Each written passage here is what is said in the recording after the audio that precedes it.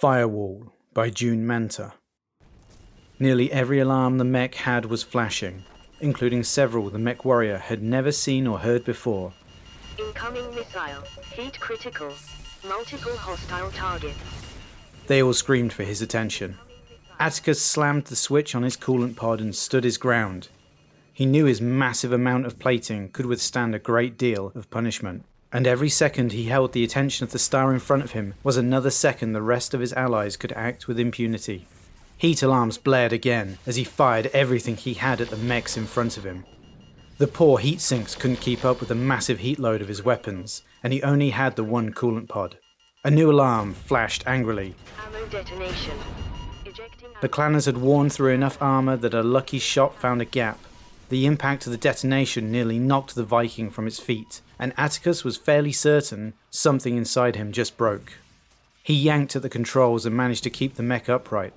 The advanced prototype case he had acquired saved him for now, but he was losing armour fast. Another pull of the trigger, dozens of missiles flew into the cauldron born in front of him. His opponent all but vanished in a cloud of fire and shrapnel as his radar registered one less contact. The Thor to its left also collapsed under its own weight as the pilot ejected from his crippled machine. Suddenly, all was quiet.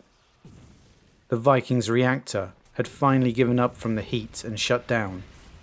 What little was left of the clan forces blew through his damaged torso section, and the 90-ton behemoth crashed into the ground below.